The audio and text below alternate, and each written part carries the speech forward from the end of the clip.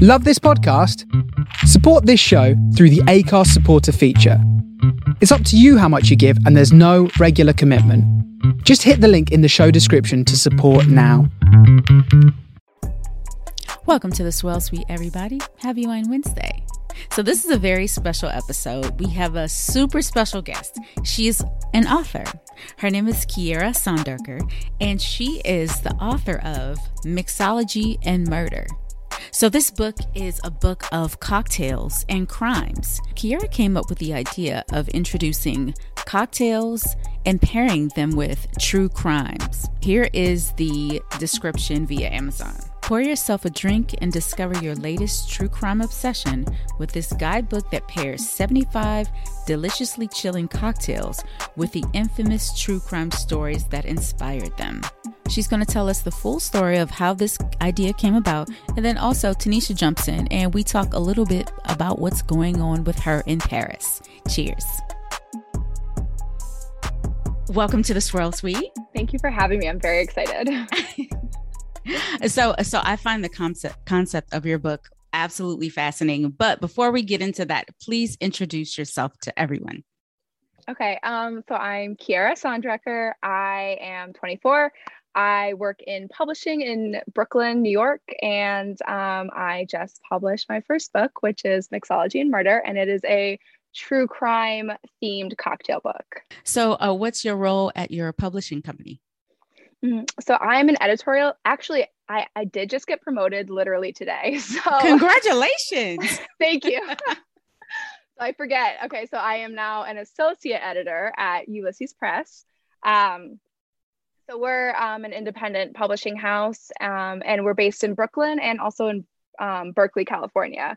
So I am on the editorial team. So I work with authors to, help them develop their book ideas. I work in acquisitions to acquire books for our publishing house, and just like kind of all the little nuanced editorial stuff. There's like a ton of random things that go into publishing a book. So I just work on all those with the authors. So it's very fun. I really enjoy it.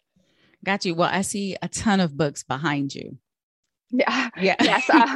My house is full of books. Yeah. So do you guys specialize in like specific types of books? Yeah, we are a nonfiction publisher. So Gotcha. We really focus on like cocktail books, cookbooks, and then also just like pop culture in general. And then we do lots of self-help books. We do a lot in like the mind, body, spirit space.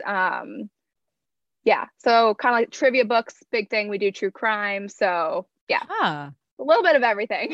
Aha. Yeah. So please tell me the complete story of how this idea came to you and what is it? Okay. Yeah. So I guess I'll do a brief, what is it to start? So Mixology and Murder is kind of just like it was kind of a little passion project. I love cocktails and I love true crime. And so it's kind of marries those two ideas. And it's just like a fun, like true crime themed cocktail book. So each cocktail in the book is paired with like a true crime story to kind of go along with it. And the idea for it it came from work. So when I was still an editorial assistant, I was coming up for ideas for our blog on our website. And we do true crime books. So I was like trying to think of maybe we could do like something true crime themed using some info from some of our books. So I was just wanting to create like an interactive, fun blog post. And so my brain went to like, why don't we make like a true crime quiz? And then like based on like how you do in the quiz or like the answers you pick, you'll get paired with like a fun like fall themed cocktail. Cause this was last fall that I was thinking about this. And I honestly don't know. I have no idea where that idea came from. I was just like, this sounds fun. So I took that to the team. I was just like, hey, I think I'm going to write this. And they were like, that? And they're like, that could be like, maybe that could be a cocktail book. They were like, that could be like more than just a blog post. And I was like, okay. I had like totally would never have thought of that on my own. But so that's kind of where it came from. And so they asked me if I wanted to do a little bit of research into seeing if like a cocktail book like this could work. And so I did. looked into that, and there really hadn't been a true crime themed cocktail book that was from a traditional publisher. So I was like, I think this could work, and the team agreed. And so we just kind of ran with it, and they asked if I wanted to write it. And if not, we could, find an author who would be interested in doing it. But I was like, when am I ever gonna get to do something like this again? So I was like, sure, I'll write it. And so that's kind of how the book idea came to be. Okay, so you have the idea, cocktails and crime.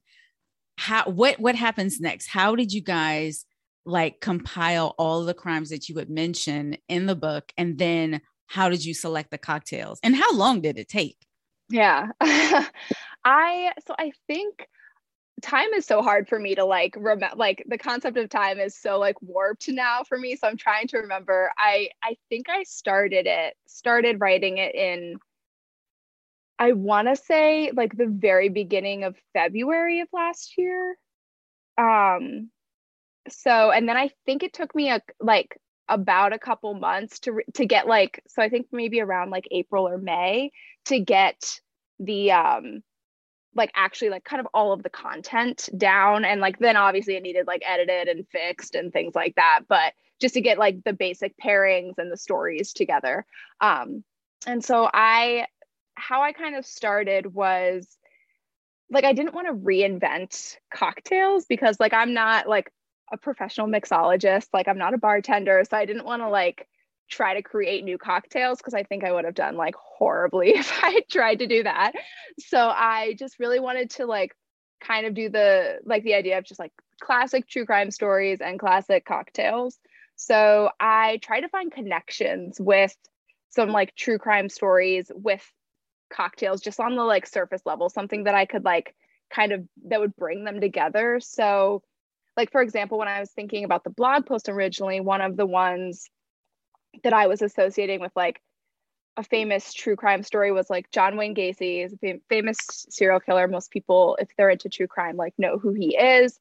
And he's from Chicago. And so there's also, there's a cocktail called the Chicago cocktail. And so I was like, that could be an interesting way like to pair those two together. And then also I was like, we could put a little twist on it and add some like strawberry into it, because like John Wayne Gacy has like one of his last meal requests was a pound of fresh strawberries. It's like a very bizarre fact. So I was like, that could be cool to add that in, a little to like make this cocktail work with this. So it was very like just me trying to think of ways that like fun little like subtle ways that these could be paired with, and not go like too deep into it, because like I didn't want to take away from the cocktails and also take away from the true crime stories. I wanted it to just be kind of like a fun way to experience both. So yeah, and then like I was thinking about like Ted Bundy, and I was like, one of his things that like people remember about him is like his Volkswagen Beetle car, and so I was like, we could pair that with like a sidecar, like it just like fun little plays on words, things like that. So that's how I started. I tried to do some of the obvious like true crime stories and kind of famous cocktails. And as I went along, it got harder to like come up with some pairings, just because I was like running out of ideas. I had this like huge list of cocktails, and I would like search through them. And like, I try to keep it balanced of like, I didn't want to do too many cocktails that, featured rum as the main liquor or featured vodka as the main liquor, because I didn't want it to be like, too similar. So some of them I had to like, be like, okay, got to stay away from those. Let's look at these cocktails and see what I can do, things like that. So yeah, I think it took a couple months, but we got there. So like, how does one research like true crime? So of course you have your books there with your publishing company, but what else did you have to research through to find like the crimes that would match your book? Mm-hmm. I knew a lot of your like well-known true crime stories just because I am like a fan of true crime. I listen to, a lot of true crime podcasts. I've seen lots of documentaries and docuseries. So I kind of wanted to keep some of the true crime like more recognizable. So like the stuff that, people kind of want to read about or hear about. So I did like compile a list of like stuff I already knew. So things I was like, okay, I have a basis of knowledge for this. I can like use that, do more digging, and that'll be like relatively easy. But then I did also include some more obscure stories. So for research, I really just like if there was a documentary on the topic, I watched that or watched it again if I had already seen it. And then I really went in like to like news articles. That was probably the biggest thing I used, just because sometimes you can find like the archives of like the actual articles of when it was happening. So that was very helpful instead of just like reading, an article from like 2020 about something that happened in the 70s. So I did use a lot of that. I think that was probably my main source of information. Just trying to find, news articles about it. So yeah, I think that was my main source of information. And it was really hard to try to pare down the story and really get it to just like the main details, because you can't go too long, can't write a whole book about every single story, even though you could.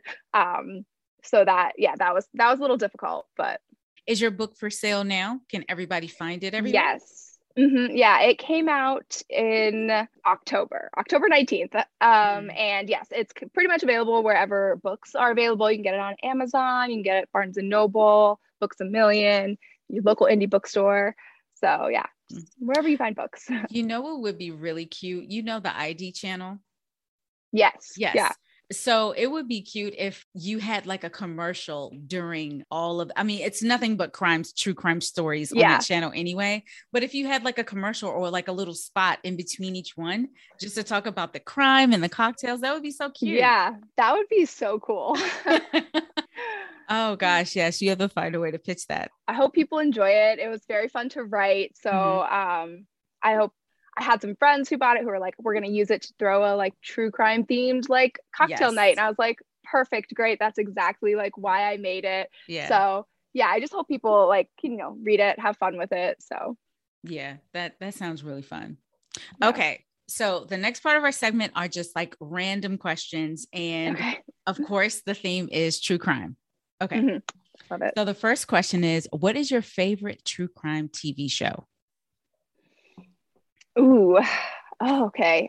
I've seen so many. Okay, I think my all-time favorite is probably I'll Be Gone in the Dark, which is based off of the book I'll Be Gone in the Dark by Michelle McNamara. And I think it's on HBO. And so that is all about the Golden State Killer. And she was the one who like basically single-handedly decided that she was going to like look into this like decades old cold case and try to find answers. And so the book is all about, her doing this. And then they made it into a TV show, I think last year, or maybe it was a year or two ago. But it's just like one of the most compelling true crime stories I've ever read or watched, because it's just, it's someone who's actually like doing this on their own and trying to get like a cold case solved.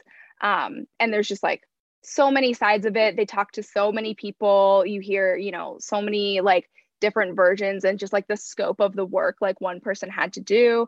And then like it's just so fascinating that like Michelle McNamara was able to like she basically coined the term Golden State Killer, which is how everyone pretty much refers to this serial killer. And it was her work that got people to like reopen the case and like start investigating again. So yeah, it's just like such a fascinating, like one of a kind story. So I would say that one's probably my favorite. And then second would be The Jinx, which is I think also on not on Netflix, on HBO.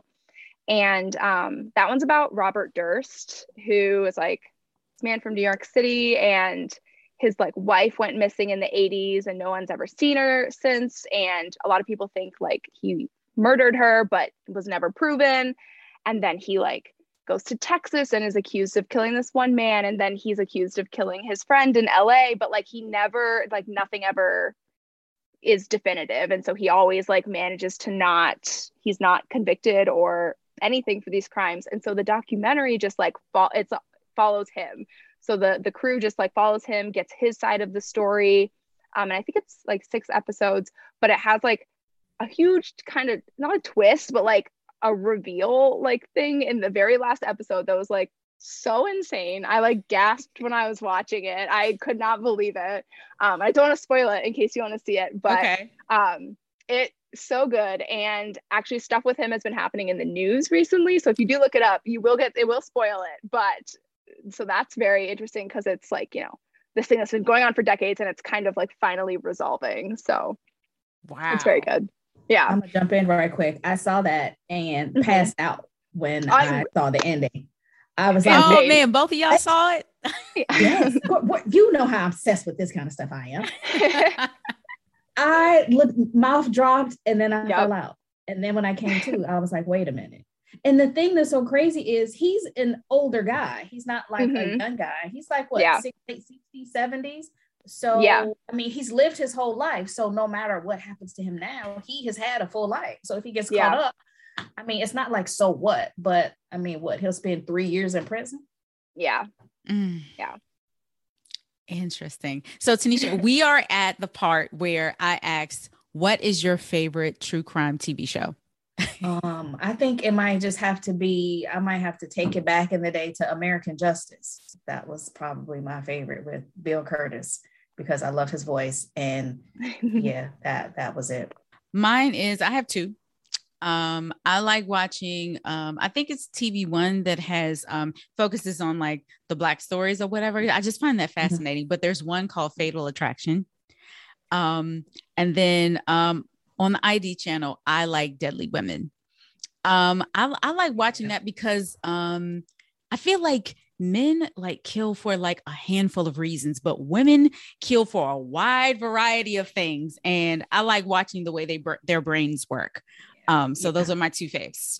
That's true. Men are more of the moment, kind of like just something that happens to them in that moment and they do it.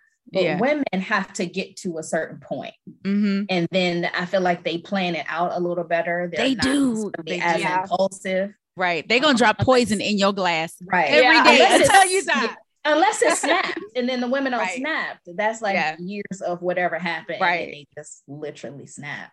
Yeah. Which is also another entertaining show. But okay, next question. What is the smartest criminal you've ever come across? Show, book, or whatever. That's a tough one. I know there are like definitely like people who have had like super high IQs that have like done stuff. I'm trying to think of like smart because they like got away with it for a while. Smart as in like, wow, I didn't even think to do that to cover up a murder, or how did he do that, or how does she do this? Well, I'll go first because you're clearly prepared. Well, I only could think of one, and to me, the DC sniper was really smart. Oh yeah. Who would have thought to cut a hole in your trunk and lay there and shoot people, you sight unseen, and then ride out. And then like there's this documentary, I don't know if y'all watched, it's called I Sniper. So it covers the entire footage from beginning to end. And even Lee Malvo is in the documentary. So he's telling the story also. And, you know, part of the story was he got away with this for so long because people were looking for a white van because somebody said a white van. And, you know, they just kept saying this lie over and over again. And then at one of the crime scenes, he was there and was like, oh, my goodness, what happened? And they always are. They have to see what's going on. Somebody died. Oh my goodness, that's terrible. Who did it? Yeah.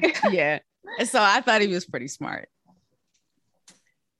Okay, I still don't have one, but no. Okay, we can move. I have one that's like not. I feel like it was smart and dumb. It's like both because it didn't work out, I don't think. But like DB Cooper, the guy who hijacked the plane and stole like I think it was like $200,000, but it was like back in the, I want to say 70s.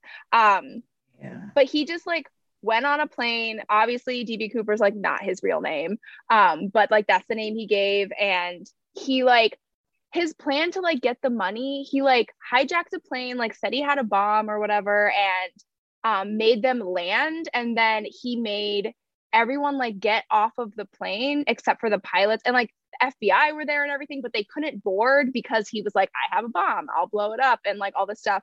And so he like was really good at like manipulating them to like give him the money, and like they refueled the plane for him, and he like got the pilots to take off again and was like going who knows where. And then he like parachuted off of the plane in the like middle of the plane ride and with the money. But then he was like never found again. Like they've never found him.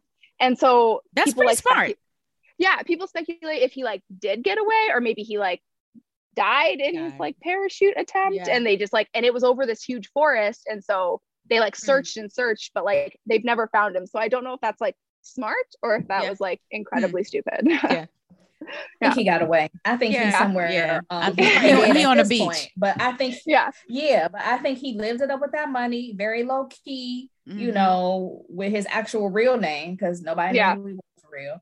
And there was that. Tanisha, you think of an answer yet? You watch a lot of true crime. You got to think of one smart one. And it's all running together. I'm gonna come up with it as soon as we get off, and I'm gonna be like, oh my gosh, why didn't I say this one particular person? Okay. The only one coming to my mind is I mean, very basic, but Ted Bundy, how he used to just play. I mean, just so simple, just like, hi, I have crutches, I'm in a cast, can you please help me? And then they'd help him get in the car, and then he hit him over the head with the crutch, throw him in the van, and then ride out. So very basic. I mean, he was like, he didn't even have to try any kind of maneuver. He was just like, yeah, can you help me? And sucks for you. And then that was it. And that's why people be mad at me, like, oh, you don't want to help this person? I don't know if he's a Ted Bundy or not. So I am skeptical of everyone. Okay. Name a true crime movie, documentary, or story that just scared you to death. Let me go through my book. Refresh my memory. I'm trying to think. It takes a lot. I don't know. It takes a lot for you to get scared of like of things. I will say like kind of unsettling, back on Ted Bundy a little bit, but the Ted Bundy tapes thing that came out on Netflix, that was just like very creepy just because it was like him talking. It was just like hours of like recorded footage of him talking about like whether it was like his like crimes, or it was just like him talking about like how he like thinks and sees the world, and like, or just like random things. It was just like really unsettling to hear that, and it was just creepy.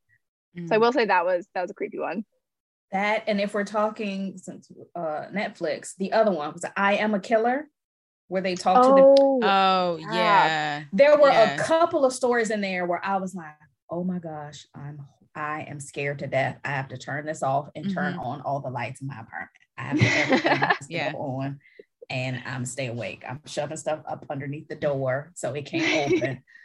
I'm sleeping with a weapon. Like there were a couple of men in there that I was like, oh, I'm glad I never ran into you or came up against you, nothing. But that one. For me, it's anything that's unsolved. Cannot handle it, any of it. No unsolved mysteries. If I think that something's not going to be solved on the first 48, I'm turning it off. I cannot handle this. And unsolved mysteries is riveting to me. Okay, I love unsolved mysteries. Can't handle it. Yeah, because I'm gonna think that person. Watch the one on Netflix. Would you say the unsolved mysteries on Netflix? The more recent one. No, absolutely not. Because they had one, and they had an episode in France. When I tell you, girl, that episode was good too. Is that the one with the family? The House of Horrors. Yeah. I went to the house. The house. Oh, you did? You crazy? I went to the house in September. I told some friends we're gonna be in that city. It's in Nantes. It's in Nantes, France, and we were in that area to do some wine touring. And I was like, oh, hey, do you know about this story? And the girl was like, no, I've never heard of it. So I was like, watch this on Unsolved Mysteries. She watched it, said, oh my God, we got to find the house. I was like, oh girl, I have the address. Y'all both going. Both like, I'm prepared. So we have pictures in front of the house. He took pictures. Well, you know what? I'm glad you made it. Well, it was a few of us, so I didn't go alone. And we went in broad daylight. It was like 2 PM. We weren't playing any games, but yeah, we're in front of the door. Yeah.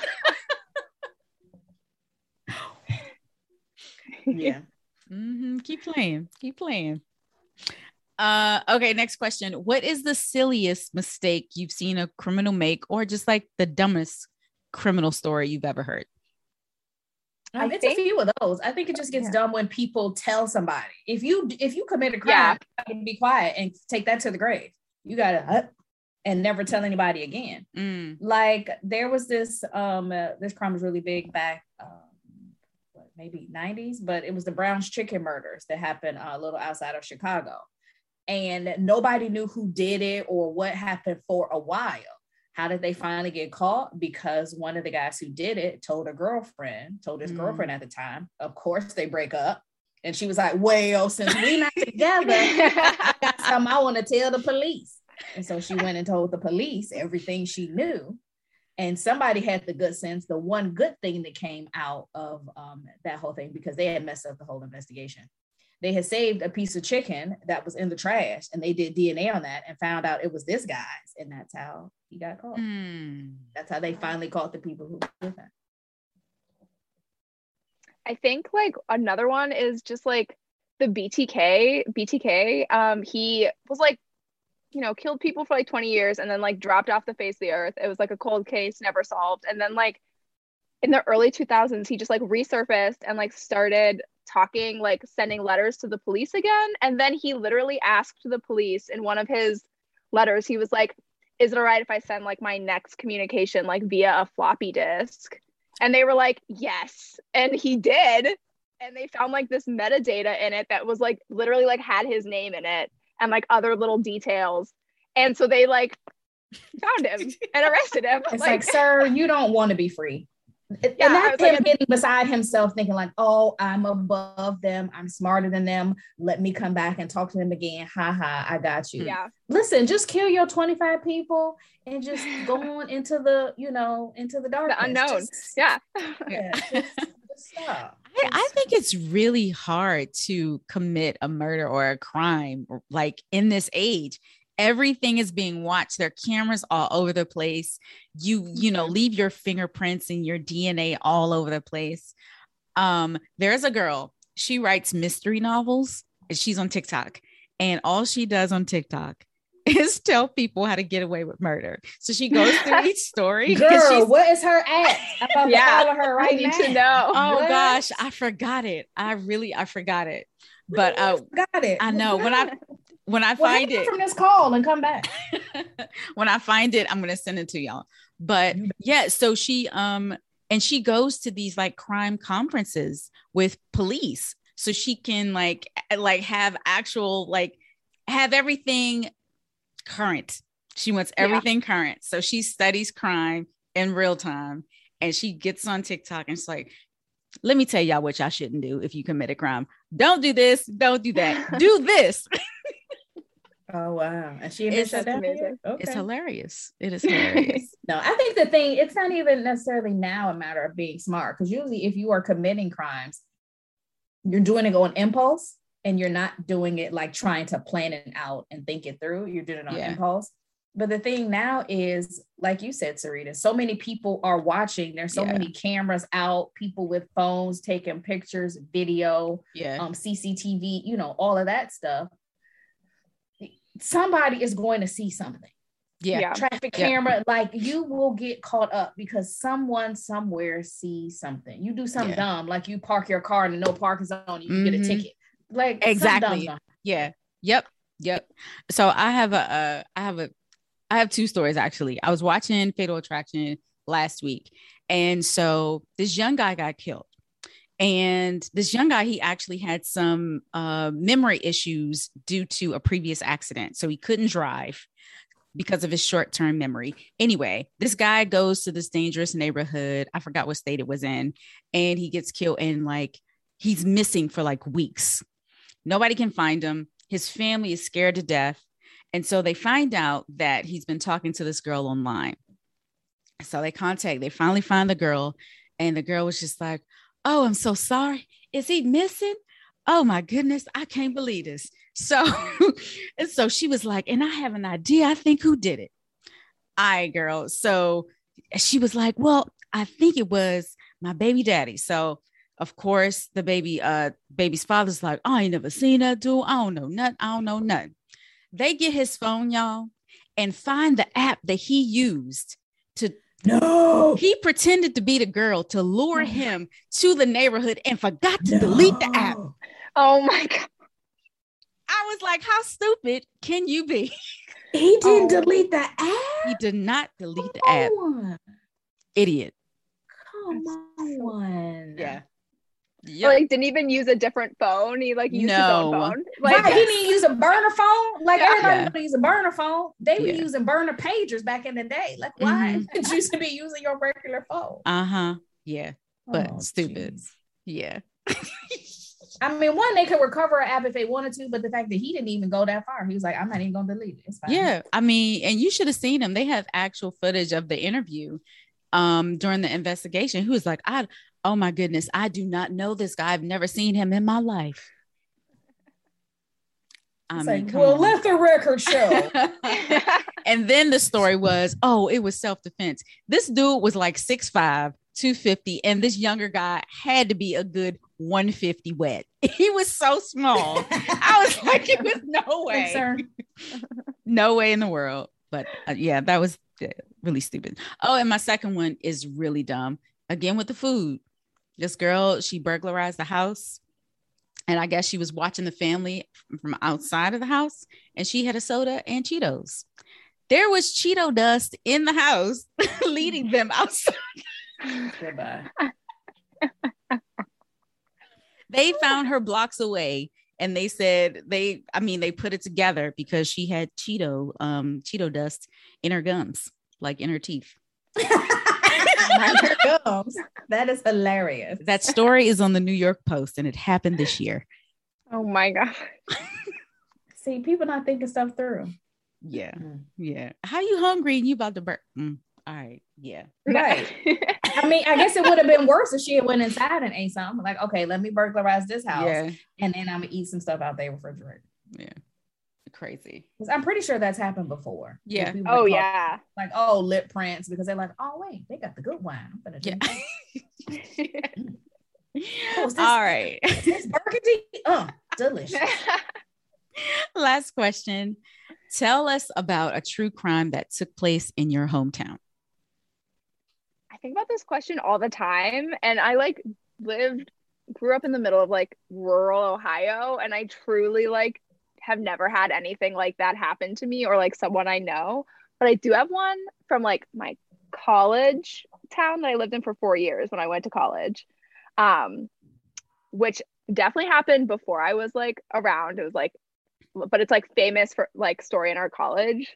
So basically there was a student there in the 1950s, and he just like disappeared off the face of the earth. And like no one has seen him since. His name was Ronald Taman, and I'm pretty sure he was a sophomore, and he lived in a dorm that's like now demolished. It's not there anymore, but he was like, I think it was in April, and his roommate came home and all the lights in their dorm were on. His like psychology book was out on his desk, like he had been studying it, and he just like wasn't there. And his roommate like didn't think anything of it, and then like, but the next day he didn't come back, and so he like reported it, and like this huge search for him like happened, and no one saw them, no one had any leads, nothing, and he just like disappeared. And I think like years later people came forward and were like, oh, I saw him the day after and he looked like super confused and like, you know, out of it. And then the coroner of the county, but it's Butler County, in I think the 70s, so like 20 years later, was like said that Taman had like visited his office and like wanted a blood test like a couple months before his disappearance, but like for no reason. And so there's like a whole range of like like theories about what happened to him, and like some of them are like deep. Like people think he like got involved with like MK Ultra, like, which is, that would be crazy. But there's like a whole, like, I'm pretty sure someone did a podcast or like a series, like essay series about it, and they like went really deep into it. Some people think he was just like murdered, and people say they like see his ghost there now. And even when the building, his dorm was demolished, I think that happened also in the 70s, they like searched for a body like after that and like never found anything. But yeah, he just has never been seen again. So oh wow, I think that's the saddest thing or craziest thing, when people go missing. Yeah. Like what happened? Mm-hmm. Like where you have like no answers. Like, I mean, JonBenet, where is she? Mm-hmm. And then the other girl, Madeline, where are these people? Oh, Madeline McCann. Yeah. Mm-hmm. Girl, where are you? What happened? Yeah. So, well, I mean, and unfortunately those are both kids, but even when adults go missing, it's like, yeah, it's just crazy that like no trace of someone can be like found. Right. Yeah. And even after all this time, it's like, okay, nothing. Like, we have all this technology now and all this facial recognition and all this stuff. Tanisha, so what's your answer? My answer, I'm sorry, what was the question? So tell us about a true crime story in your hometown. Girl, I'm from Chicago. All of it's true. What? Are you kidding me? Tell one. Tell one. Valentine's Day Massacre. So I told you the end of it, but the Brown's Chicken one, that was one that I actually like lived through and paid attention to it. These guys went in when Brown's Chicken was about to close one night, and they killed everybody and took the money. So the people who were sitting there eating, and then all the people who worked there. And for years it went unsolved until that guy broke up with his girlfriend, and she was like, I'm finna tell it all. But it was hard for them to solve it too, because they messed up things. They were walking through the snow. Okay, it wasn't Chicago, it was like just outside of Chicago, so one of the suburbs. They walked through the snow, messed up any footprints that they could have found. Nobody had gloves on inside. Somebody was messing with the stove and turned on one of the pots of grease, so that bubbled up and boiled over, so now it's grease all over the stove and the floor. So if there were any fingerprints or footprints or whatever, now those were compromised. So the good thing they did was save that piece of chicken to later get the DNA from. But other than that, no, they kind of really messed it up. And there were books written about it. Podcasting wasn't a thing at the time, so it was, people wrote books and articles, and I think it's been talked about on a podcast since then. But yeah, that was a big one. Yeah. Other than all the other random Chicago crimes. Yeah. DC, same. A lot of crime, but there were a few that made national news. Of course, DC Sniper made national news, but there was one like in 2015. It was the murder mansion. So it's a multi-million-dollar mansion in DC, and this entire family gets killed. So you got a family of 3, the parents and the son. I think the son was 10, and the housekeeper gets killed also. So it turns out they were held captive there by this guy, and he broke into the house, held them tied them down to chairs or whatever. And I forgot how he killed them. It might have been like stabbing or shooting. I can't remember. But anyway, killed them all. Then he sets the house on fire. So what sense that makes, I don't know. Maybe he was trying to destroy all the DNA. People think it's going to destroy the evidence, but which it did not do, because it never does. Of course, food was involved. They checked the trash can. He ate a half slice of pizza and it was in the trash. His DNA was all over it, linked him to the house, and was it random? Arrested. Like, did he know them? It was a mansion, so we're just assuming it was a robbery because he stole the car. It was a Ferrari.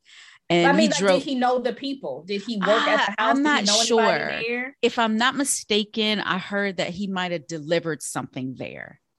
Okay. So I don't think he knew the people. But he had stole the car. I guess he drove that around for a while and then set that on fire. in some random lot. But yeah, that's how he got caught eating pizza in the house. I guess he got hungry overnight. See? Just like that girl with the Cheeto dust. It was either Cheeto dust outside or she ate chicken inside. Like she was getting caught because she's not smart.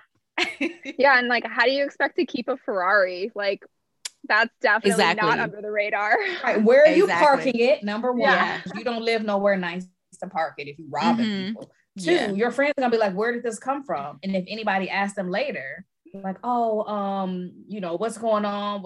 Ask them any questions, they'll be like, I did see Jeff with a Ferrari a couple weeks back. I was wondering what the deal is, what the deal was. Or they'll talk. If he's not talking, his friends will talk. Another reason people get caught up. They talk, they brag, they show something to one person, and that person tells somebody. That person tells 5 people, then 5 people tell.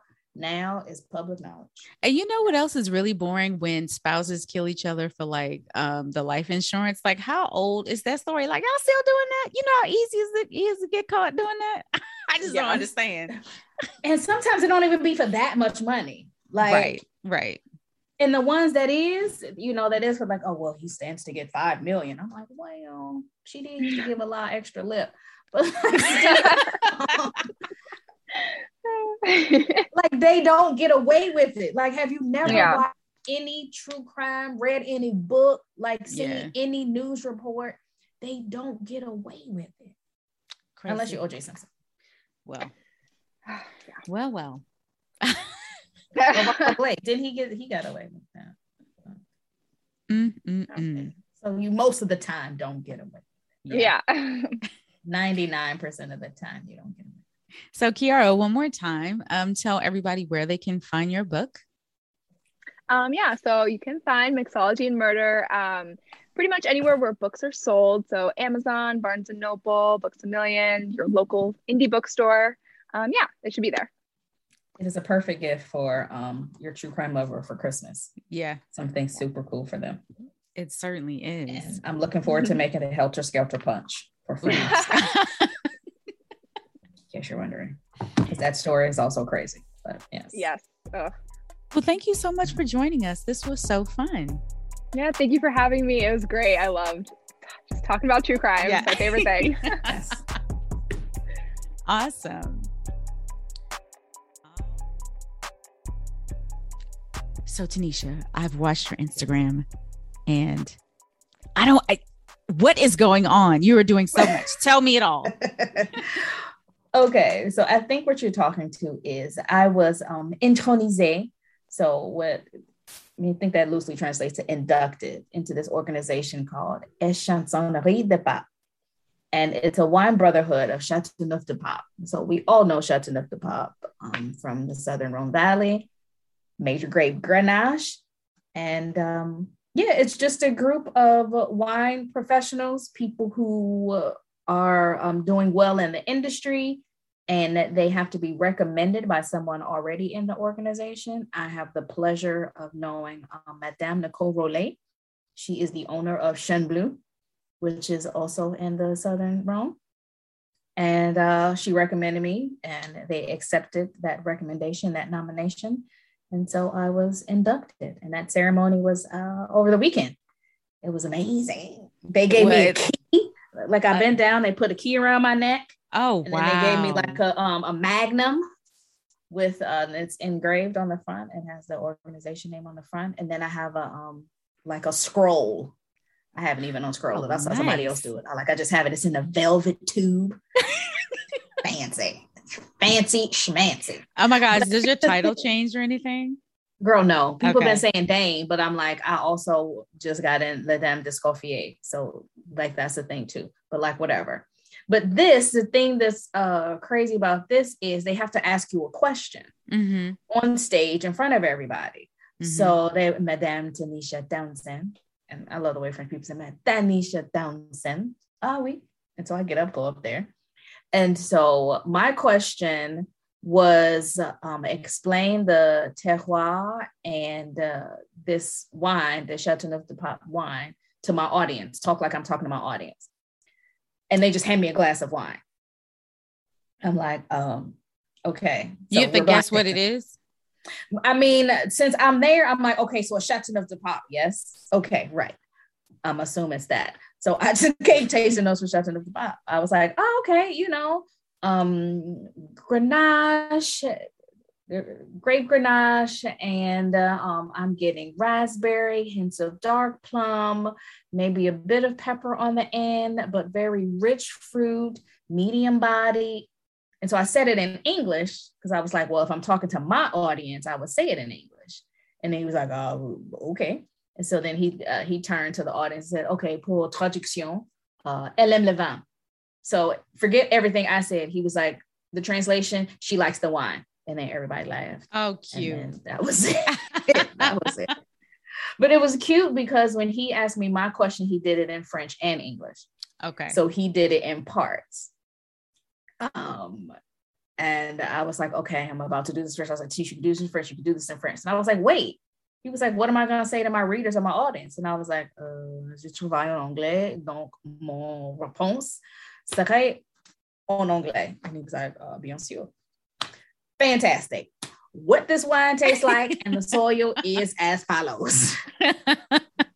Because still, well, one, I got nervous once I got up there because I looked out. I mean, it's red carpet, these people in these velvet robes and caps. They had a little long trumpet. So all of this is going on. And I'm looking out and I see the people. And it's, of course, the guy taking pictures. And I'm like, French is not happening. So English it is. So I froze in French. Also, even though my French is fine and decent now, if I'm speaking with someone one-on-one, when it comes to wine terms, I still explain wine and describe wine in English. I hear it and understand it when other people say it to me in French. But when I'm giving classes, tours, whatever, that's still in English because that's still with Anglophones, whether they're American, Canadian, British, whatever. So for me to flip the switch and do it in French, not yet. Okay. We're working toward that. But yeah, that was the whole thing. So now I am recognized by the échansonnière. It's hard to say. Échansonnière. Échansonnerie. See? Well, congratulations, because it looked awesome. Thank you. And I didn't know all that it was until I got there. Like, I looked it up online. I was like, okay, what you trying to put me in? Is this a cult? Like, what is this? And then when I went, I was like, whoa. Oh, okay. All right. Yeah, and speaking of which, I have some people I need to email tomorrow, some cards and stuff that I got from the event, people that I talked to. So that I want to keep in contact with. A couple of them live in Paris. And one guy was like, I run the museum there. If you ever want to come to the museum, send me a message. I'm like, so see you tomorrow. And I'm like, well, I'll be reaching out. Thank you. But everybody was super nice. They also mentioned me again at dinner because there's a big dinner after where they're bringing out magnums of Chateauneuf de Porno. Wow. They have amphora of Chateauneuf coming out and they bring one. It's a stand on each table and they set the amphora on the table. Da, da, da, da. Started off with white and then we went into red and then a mark. And I was like, well, this is a night to behold. But they mentioned how I was étrangère, so stranger, a foreigner. Oh, okay. But still very welcome in the organization, and they appreciate and respect what I am doing for French wine, Chateauneuf de Pape, and the culture. And I was like, oh my gosh, this is so nice. And also it felt good to be recognized after all this work I put in over this period of time. And then also be accepted because it's hard being a foreigner anywhere. Yeah. But to be in wine, to be a woman, an American, Black, like all of those things. And then to be in this organization and have them on a stage talking about you are accepted. We appreciate what you're doing in the industry. We appreciate what you're doing for our culture and how you're sharing it. I was like, okay, well, I'm gonna need a couple more tissues because somebody is cutting onions at the table. This is crazy. That's awesome. So yeah, that happened on the weekend and then stayed out there. That was in Avignon. Also, it was at the Pope's Palace is where this whole thing happened. So there's that. So we're in there, the Palais du Pape. And the woman who recommended me, she has a winery that's maybe like 40 minutes away. So we went out to the winery after and stayed there for the night. They got up in the morning. It's snowing. So the picture of the snow, I was like, is this really how life is going for me right now? I mean, it sounds absolutely magical. Is this how we about to end 2021? Because I'm here for it. So it was snowing. So I'm screaming. And I was like, well, changing my ticket, not leaving at 9:00. So changed my train ticket. We walked around the property because I had a friend with me who came with me. And then there was another girl who Madame Brûlé had invited. And so we were all hanging out. And then we had breakfast, a crackling fireplace, having breakfast. And it's in a restored medieval castle. Wow. Then we walk around the property, walk amongst the vines that are covered in snow at this point. There's a pond out there. And then she's like, oh, well, make sure you walk to the back to see the sheep. I was like, I'm sorry, the what? We hear bells. We go back. It's like 50 sheep just running around. I mean, they're all, contained in a fence, but we see the sheep. And then we walk further and we see a tennis court. And then she comes out and then she takes us around the winery. And we see where they make the wine. We walk in the tasting room. We get a bottle, and then our taxi comes to take us to the train station. Wow. It was delightful. I was like, I got to go back to my apartment. That sounds absolutely stunning. Yeah, and I was thinking like, man, I need like one of my, homies here. I'm like, man, if Sarita live here, I'd be like, Sarita, come on, we ride now. So, yeah.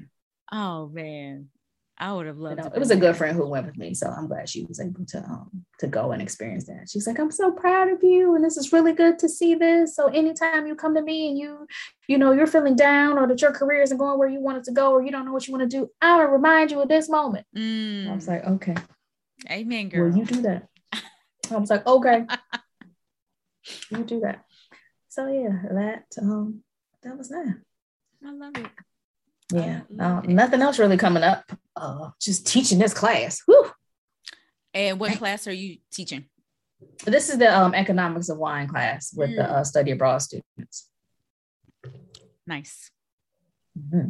Well, isn't it? Yeah. Wait, it's holiday season. Yeah, girl, we still got 5 more classes left. Next week and the week after. Okay. Our last class is like the 16th. Oh, okay. Oh, yeah. Well, how often is the class? Usually twice a week. Next week is 3 times. Oh, wow. Next week is Tuesday, Thursday, Friday. And then the week after that is Tuesday, Thursday. Got you. Okay. I got some guest speakers coming in. I'm like, I can't because the class is 3 hours. 3 hours. Yeah, girl, 3 hours.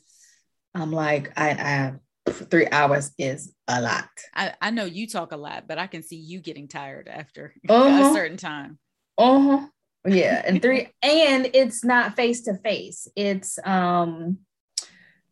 hybrid. So it's people in 4 other countries, and then it's people sitting in the classroom with me too. Okay. So it's people in the classroom, and then it's people on Zoom. And of course, the people on Zoom, some of them are like informal, a classroom where they're looking at it. Then there are other ones that are in their bed. Yeah, I'm like, what are y'all doing? Like, come on. Like in your bed for 3 hours, do you expect to stay up? No, it's impossible. That's hilarious. So, that is that. Oh man. Oh, before I stop recording, everybody go to the Swirl Suite Instagram and check out me and Leslie. We did a short live about Advent calendars. It was fun and cute. Because I'm eating and drinking through 3 right now. I saw that. Like, yeah. Okay, so let me all the ones I see. No, let me tell you what happened. So I bought one from Costco, and not that the wine is like superb in these boxes, but it's fun to do during the holiday season. It is. So I got one from Costco, and one of my cousins, she gifted me the Wall Street Journal version of their Advent calendar, which is massive, and their wine is good. So I was like, oh, that's a nice one. We're drinking this one for sure. Yeah, that's a nice one. I wrote about both of those. I wrote an article for the Spruce Eats on the best advent calendars. Like mid-November, I wrote that. And both of those made the list. But yeah, the Wall Street Journal one is bomb. The Costco one is good too. And you get more bang for your buck with the Costco one. Like you get half a bottle. So you can split that with someone and, be good for like each day. But, and the other one is chocolates. So we had a previous guest, Alex. She introduced us to Two Chicks with Chocolate, and they're a woman-owned chocolate company in New Jersey, and they have a chocolate advent calendar. So, love it. Yeah. So it was fun. It was fun. Get it, sis. Yeah. I love people doing stuff. But we will see y'all next week for After Dark with Ray. Thanks for joining the Swirl Suite, everybody. We hope you are having a wonderful holiday. We have one more episode before we go on a slight holiday break for 2 weeks, but we hope you enjoy our final episode of 2021 After Dark with Ray. So we'll have some fun. See you next week. Cheers.